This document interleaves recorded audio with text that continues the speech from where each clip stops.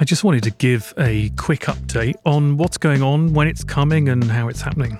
Regarding the schedule, I've learnt so much putting this show together, just a few episodes at the moment. I have another 8 episodes that are recorded and in production right now. It makes a lot of sense to move into a serialised podcast. So there'd be a series released with 5 to 10 episodes at a time, and then a short break, we prep for the next series, and then that series is all released at once, and then another break, and so on. The second update I wanted to share was about the new website. If you go to mintedpodcast.com, there's a new website up, and there's a couple of key things to point out.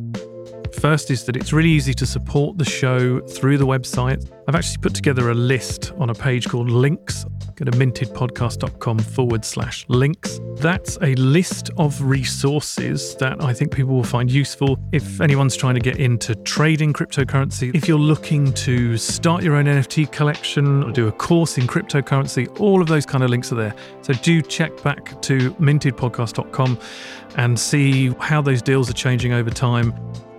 And all of these links are affiliate links, so there's always an advantage to you in signing up through those links. By clicking on that link, the show gets something from the company that you've signed up to.